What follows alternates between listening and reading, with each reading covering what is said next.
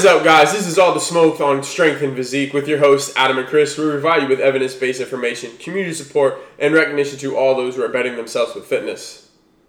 On this episode, we introduce this guy, Adam. We'll talk about a wide range of questions, both life and fitness related, and let the journey begin. The reason we're laughing so hard is because we literally just went over that. He was going first, but, he likes to pull that. So. I thought you were talking about the time you were laughing about when you messed up. You're like, Chris and Adam? No, that wasn't it. But to let y'all know, this episode is sponsored by this allergy pill because I am currently dying for no reason. Yep, Publix. Gotta love Publix. All right. Go ahead, man. What you want to know? So, I don't personally want to know anything. Oh, but that's fine. If anyone else is wondering, why USF? Why did you decide to join USF? All right, so all my whole 3 friends out there in this world, why did I choose USF? Honestly, for my master's degree, it was more of because staying local. I had went to USF undergrad, and I already had some good connections with Dr. Bill Campbell, Dr. Kilpatrick, Dr. Martinez. In undergrad, I graduated with exercise science, did all that. Took a year off. Thought I wanted to be a DPT. Went to school there for a month. Just wasn't feeling it, so I dropped out and pretty much became a high school teacher. I loved it, but wasn't a huge fan of how things were going. They didn't kind of like my new ideas. And then honestly, my boss, Miss Martin, if it wasn't for her, just getting on me for no apparent reason, just because the kids were doing well, but it wasn't by the book. So shout out to Ms. Martin. She pushed me out of there, and now look at me. Not saying I'm doing anything great, but I'm here at my master's degree, almost about to graduate, and here we are making this podcast. So I guess that's why USF. I don't even really know if that answered your question very well. No, I mean, it sort of did. It went in the same direction. It leads me to my next question, though, is so throughout this journey, going to USF, I mean, masters can be quite difficult if you're trying to go into a PhD. In other words, it's not too difficult if you're not trying to, because you ain't got a lot of stress to worry about. But, not talking from experience or anything, but who are some people that has really influenced you or have made an impact on you through this journey? That's really tough because I've met a lot of really great people, even in this program. But I guess top 3 people in my life in general. 1 has got to be God. 2, I would definitely say my mom. It was for my mama. Definitely wouldn't be here doing everything with that. Number 3, I got to give a huge shout out to my high school basketball coach, Derek Delgado. He's the one that really taught me never to quit. And I think really inspired me to be a coach. And then my current goal is to hopefully get into a PhD program. And to now think that, hey, I can kind of do what I love and teach, and kind of have a really cool impact on the strength and conditioning field or just exercise science as a whole is really cool to me. So I think those 3 people have always kind of had my best interests, and I can always go to them for whatever it was that was going on in my life, and they definitely helped me out a lot. No, you said from what you just put, was it today you posted something about the coach that you were talking to? Was that same coach? Yeah, so him and I will always have conversations every once in a while. That's awesome too. Yeah, it was funny. We had he's a huge Celtics fan, and Doc Rivers just had this weird documentary on coaching, and he told me to watch it. I watched it, and I just called him. We had an hour-long conversation, and we both just talking about general life, and that's what I said. It's always cool having like-minded people, surrounding yourself with a really good environment to better yourself. But again, he's seen me as that little asshole in 9th grade to who I've become now, and he's seen me literally just I guess a really bad side of me, and he's also seen now where I am today. So, and I honestly love that post because someone recently was trying to get after me about building too close of a relationship. And I'm not talking about dating or anything, but just getting to know the client on a kind of individual basis. And I'm honestly, it's really important that I know that, because if I can figure out, which you touched on in your post, if I can figure out who they are, what's actually going through their head, why they're trying to change their body, or why they think they should go work out, or those things are really, really important. And a lot of people don't realize that there's a lot of different environments that really shape someone and how they want to change, and their social factors, the people around them, their peers, are huge impact on that. No, I totally agree. I mean, I say one of the things to my basketball team, maybe sometimes my clients, because I have like a Facebook group, and we're really close in there. We kind of spit anything out in there, and we don't. It's a judge-free environment, as cliche as that may sound, but we just put ideas in out there, and I think nobody's really going to care about you or the client or whatever. They're not going to buy into whatever you're trying to do until they don't care about how much you know, but until they know how much you care. So I think it's definitely being able to I don't want to say like be buddy because there's that respect factor. They know where that line is, and it's just good. You have to have some type of personal relationship with some of your clients, just so hey, how's the kids doing? How's this and that? And again, it kind of shows that again you care about them, and it's not just hey, do well in fitness, do well in the gym and nutrition. I don't care about who else you are. And like you said, it's a whole mental, physically, spiritually. Everything around you is going to help you be a better individual, healthy individual, whatever the goal may be. Yeah, and talking about better individuals, that brings another good question that we talked about, wanted to mention. And how do you continue to better yourself or stay on top of things in an industry that's always changing? Or an industry that you want to learn more about. So I just think, I remember, again, when I was working as a teacher and other jobs that I recently had, I never woke up and was excited to be like, hey, I get to do this. I remember a lot of this right now that's happening reminds me of basketball, right? I never said I had to go to practice. It was like, I get to go play basketball. Like, it was really, really fun to me. Like, it wasn't practice. It was like, yo, I get to go play. Or now it's like, hey, I don't have to go to work. No, I get to go train people, or I get to go read an article about exercise science. Like, that's how much, I guess, it means to me. As lame as that may sound, it just gets me really fired up and excited.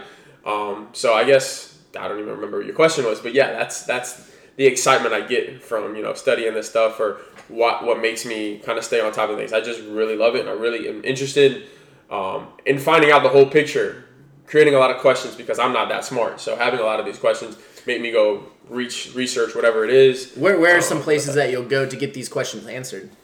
You subscribe to a lot of people. I think if I had the top three, it's definitely Mass.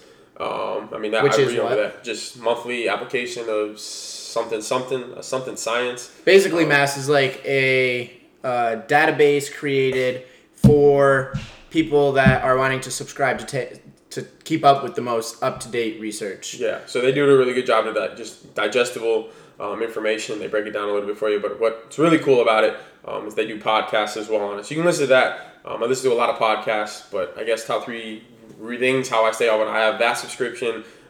Passively doing it through evidence-based movement. And three, honestly, I make sure to get like flashes on any current topic, or you get to highlight a certain word on like Google Scholar or whatever. And you say, hey, whatever thing that comes up related to muscle physiology or something, like I always get a notification. It's like, hey, if that title seems interesting, I'll read it. If it doesn't, then it is what it is. I don't see it. And then just every month going on your favorite journal's website and seeing, hey, what does this month look like? Just preview them. If something catches your mind, I'll read it. If not, it's you just kind of pick and choose. Again, the cool thing about exercise science, right, is you get to hone in on what you really enjoy, and everything else is kind of, I guess, would say pretty general. Yeah, and I think that's a good way to go about it. I didn't know there's actually an option to get notifications off of Google. Yeah, Rio actually showed me that, and really? I was like, yeah, this shit changed my life. That just like that one app website that you showed me. What's it called? Oh, Sci-Hub? Yeah, that was Alex. Alex showed me that too. So I'm behind times. But anyways, a common myth. I mean, there's tons of myths, tons of things that people want to do because of what they think. What is something that you come across a lot, or something you want to discover in the future? So I think I'm going to answer this question a little bit different. So like as an online coach with Purpose Eat, I think one of the biggest misconceptions there is in this world about food is that there's these good foods and these bad foods, right? We just had a conversation before. It's like, hey, we got to almost get rid of that notion of, hey, Snickers is a totally bogus food and I can't eat that because if I eat it, I'm going to freaking swell up. But if I have a protein bar or a Cliff Bar because that's deemed healthy, it's okay. I mean, it's simple. The law of thermogenesis, right? It's calories in versus calories out. That's the most important thing. And I think that's why a lot of people struggle staying adherent or consistent with a diet or a dietary behavior, is that they limit themselves or they restrict themselves so much. And then again, they binge, which just happens in this yo-yo cycle. They feel like crap, and again, they blame the food, or if like that's good food, it's like, hey, I can do it, but I don't really like it. And I guess again, calories in versus calories out is the most important thing. There's no such thing as good foods and bad foods, but I would say good amounts and bad amounts. So again, just having a plan and consistency is the most important thing. And again, following a diet or a macro pattern that is going to work for you and not is just going to be a short-term fix. Yeah, and the really interesting thing about those Cliff Bars versus Snickers, have you ever had a Cliff Bar? I have had a few. They're good as hell, I'm not going to lie. They're good, but I looked at the amount of like sugar or like the other calories in it is disgustingly high. But a lot of people it's good because it's got it's not chocolate or it doesn't have anything like that. Peanut butter, it has oats or something. Yeah, it's got these like superfoods and stuff. But again, I think the basis you really want to, again, rule number 1, calories in versus calories out. If you really want that Snickers, have that damn Snickers. Just work it into your bank account or your macro, your dietary account. Yeah, I think the biggest thing, this just reminded me of a client, and the client of mine was having issues with, so I take a flexible dieting approach, so you can eat whatever you want. And this client was doing that. The client was meal prepping, etc. And it just got to the point where the client was still hungry all the time, or was coming across times of hungry, and were consistently increasing the individual's calories. Mm-hmm. And that just goes back to the Snickers. Like, okay, if you're trying to strategically plan your calories, a Snickers might not be the best thing to have 2 or 3 times a day, although that wouldn't be bad. But the issue is it's just going to create more hunger. Mm-hmm. And I think that is something that a lot of people don't even really consider with a lot of these processed foods, even like a Cliff Bar. I mean, that's not going to be really dense in it's not nutrient at all. Yeah. So I think that's another important thing to really zone in on versus these good or bad foods is even these good foods like pasta can not really take care of the job if you're really goal driven towards a certain situation. Yeah, and I guess, I mean, if someone is, in my opinion, if someone's struggling that much, you kind of almost have to figure out why they're kind of in a fat loss phase or stuff like that. And I think the biggest tip is just know what you're kind of sacrificing, right? There's caloric dense foods that are going to give you like a psychological feeling of, hey, that feels really good. They're not going to fill you up, but there's those caloric dense foods that, again, I think you should have at least 80 to 85% of those foods in your diet. And those fun foods, right? Use them sparingly. But I think if you're going to have it, already pre-plan it into however you're tracking, right? So for me, like, I'll always have like 2 to 3 servings of cereal or some type of sweet, but it's always going to be pre-logged, and I have to work out the rest of my day around that, if that makes sense. So like, no, that totally makes sense, because the cereal might be considered a bad food for a lot of individuals just because cereals are higher in sugar and all that nonsense. But again, calories in for calories out. Just be strategic about it. Like, if I'm going to know I want that, pre-plan it. And again, I think that's another conversation. Have that coach-client relationship is getting to know that. Like, what is your weakness food, right? If simply having it around messes with you, take step 1. Don't have it right now until you start, being more consistent with your process, and then you can kind of steadily introduce it back in and know it. Hey, moderation is key, right? It's good amounts and bad amounts. It's not good foods versus bad foods. Yeah, no, definitely. Are you currently tracking right now? I am, because I'm in a fat loss phase. Really? Yes, I'm trying to be. I'm doing really well with it. You said you're trying to. Yeah, yes. Honestly, I have so much going around, or so much going on. I haven't even been eating much, so, which isn't like, hey, do that, but it's been happening because we just had our midterm, and then we're trying to design a bunch of research projects here. So I just honestly haven't been eating enough. So that's my problem right now. Speaking of that, are you doing any of the research projects, or what are you trying to zone in on? So I'm not sure if we're allowed to talk on it because we got to do through the IRB process. Oh yeah, never mind. Forget that. Sorry guys, we can't really do that. But what we're doing right now, right? We're about to wrap off the rapid fat loss study here at USF. So we had to shut that down in the spring because of COVID. So right now we're trying to finish that up. We have 3 more weeks of baseline, and then we're doing the BFR versus normal resistance training here at USF Muscle with calves, right? You saw how bad I was walking. So we're about to wrap that up. And then we have another study, hopefully, doing on with the new fit in biceps. That's more of an acute study, just to kind of see swelling. But yeah, we still have, fortunately, a lot of stuff going on at USF. So credits to very Dr. nice. Buckner and Dr. Campbell for keeping us on our T's. And not even those, just everyone in general that were involved. Shout out to the whole research team at USF. For real.